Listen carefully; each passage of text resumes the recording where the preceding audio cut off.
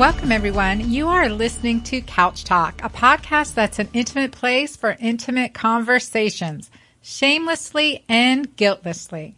And I am Dr. Anna Cabeca, your host and expert in women's health and the issues that matter to us and our families. If this is your first time listening, then thanks for coming. It's my delight with every podcast to bring you some aha moments, education, and enjoyment. All links are in our show notes, and they can be found at drannacabeca.com. Now, let's get into the show. Have you ever struggled with your emotions on your birthday? Missed someone you love? Felt a need for peace and quiet? Well, I know I have, and that is exactly what I'm going to talk about today and help you with as well. Honestly, it's my birthday, and I'll cry if I want to. I'm 51 years old today, and no, I'm not out celebrating. In fact, I'm in quite a different situation. So let me first tell you how I decided to spend my 51st birthday.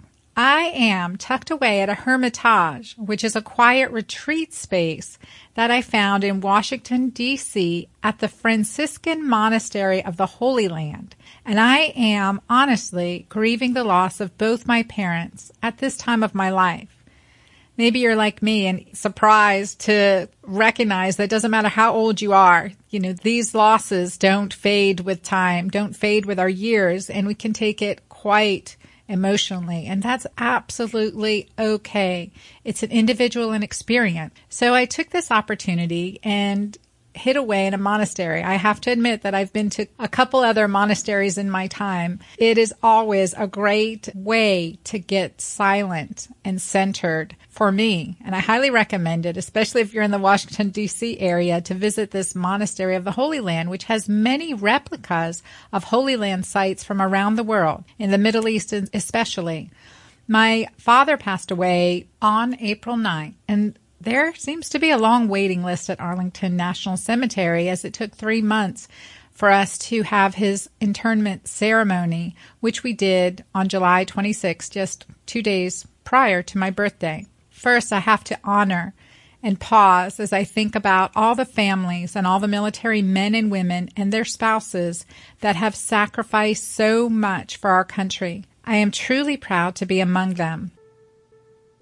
My mom was buried there in Arlington National Cemetery nearly 20 years ago, and now my father, as he was a World War II veteran, they gave him a beautiful service and a 21-gun salute. Arlington National Cemetery is really an awe-inspiring place as you see the rows and rows of headstones that are accumulated there, spread out in every direction. Now, my father passed away at age 91, and certainly at age 91, you can say he's lived a good life, and he really did.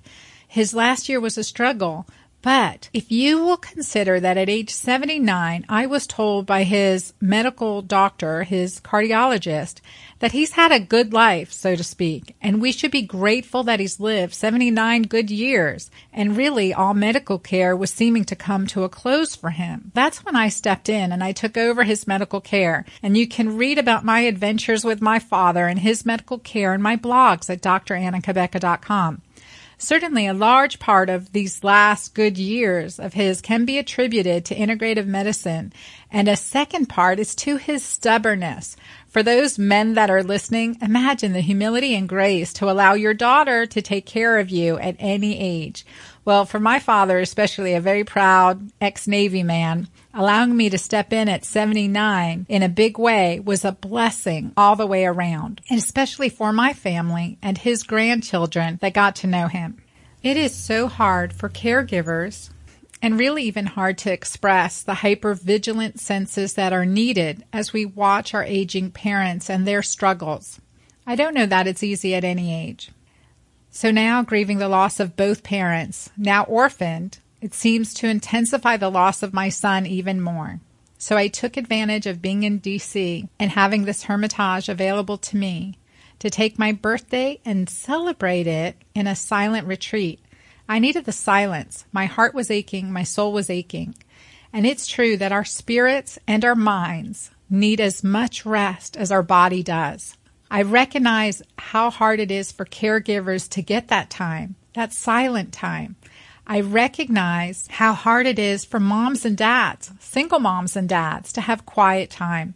As a single mom myself, with 4 children to be aware of, even as some are away from home and on their own, we continue that hypervigilance, that always sense that there's many, many things that are going on and that distract us from a sense of peace and silence and quiet. So while we, family and friends, collected at Arlington National Cemetery for my dad's interment and celebrated his life and service, I retreated that evening here to this monastery and stayed throughout my birthday. Not that I needed an excuse, but it's my birthday and I'll cry if I want to. I listened to my heart's desire for solitude and rest and allowed myself to take these moments of solitude, prayer, meditation, walking along the gardens and down through the catacombs. I took time to sit on a rocking chair on my balcony tucked away in the woods and allowed myself to disconnect from media, office, and even family for this short time. I simply allowed myself to feel gratitude in this space. My point of focus, my laser beam, so to speak, was focused on gratitude, to reflect in all the good in my life as my soul was aching. So focused on gratitude despite trials and tribulations, looking past all that was surrounding me in this time of sadness and what emotions it was bringing up, what losses I felt, what old hurt. Think of the expression, within the deepness of our sorrow, we can look to see that our highest joy is reflected in that, and to focus on that. This time of spiritual rest was really critical for me. And we know from scientific studies and research that confirm that prayer, meditation, and even mindful wandering is beneficial to our body, mind, and spirit. For those of you who need more convincing, it's also beneficial to our productivity and accomplishments as well. So with this short and sweet podcast, as I send you out my love from this place of solitude, I encourage you to find peace and silence within your day, to rest your spirit, your mind, and your body, and replenish and rejuvenate. Just as when we plant a seed, we have to plant it in good, fertile soil, water it, nourish it, and give it time to grow and blossom. The gifts of our spirit need that time too. I have the tendency to keep busy instead of quiet, to create projects instead of space, to overextend myself instead of wait. So with that, I want to give you 3 steps to recollect yourself, to feel grounded and re-energized within your own body any day of the year, not just your birthday. Number 1, first and foremost, get outside into vital nature and energy of living things. The vibrational energy of what we can get from earth, from what God's given us, from the plants, the trees, the sun. Oh my gosh, we get so much more than vitamin D from the sun. Getting outside really grounds us. And we are energetic beings. So being with living, energetic beings is really important.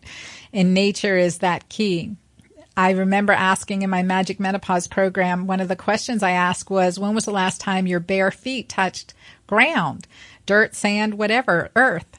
And I had one woman, and actually quite a few that had been over a number of years, but one woman had been over 10 years. So that's number 1, get outside. Number 2, breakfast. Start your day with some good nutrition. I started with my morning elixir. That is Mighty Maca, with a scoop of Mighty Maca with a tablespoon of Bragg's apple cider vinegar, and then some water, about 4 to 6 ounces of water. I may or may not squeeze some lemon juice in there, and I shoot that down really to stimulate my body, getting alkaline in the morning, and then have a protein shake, a good healthy protein shake, or a healthy keto alkaline meal. So salmon with or egg with some capers, tomato, greens, a great way to start your day. So you will feel more energy by starting out your day this way. And the third thing is I want you to focus on the positives.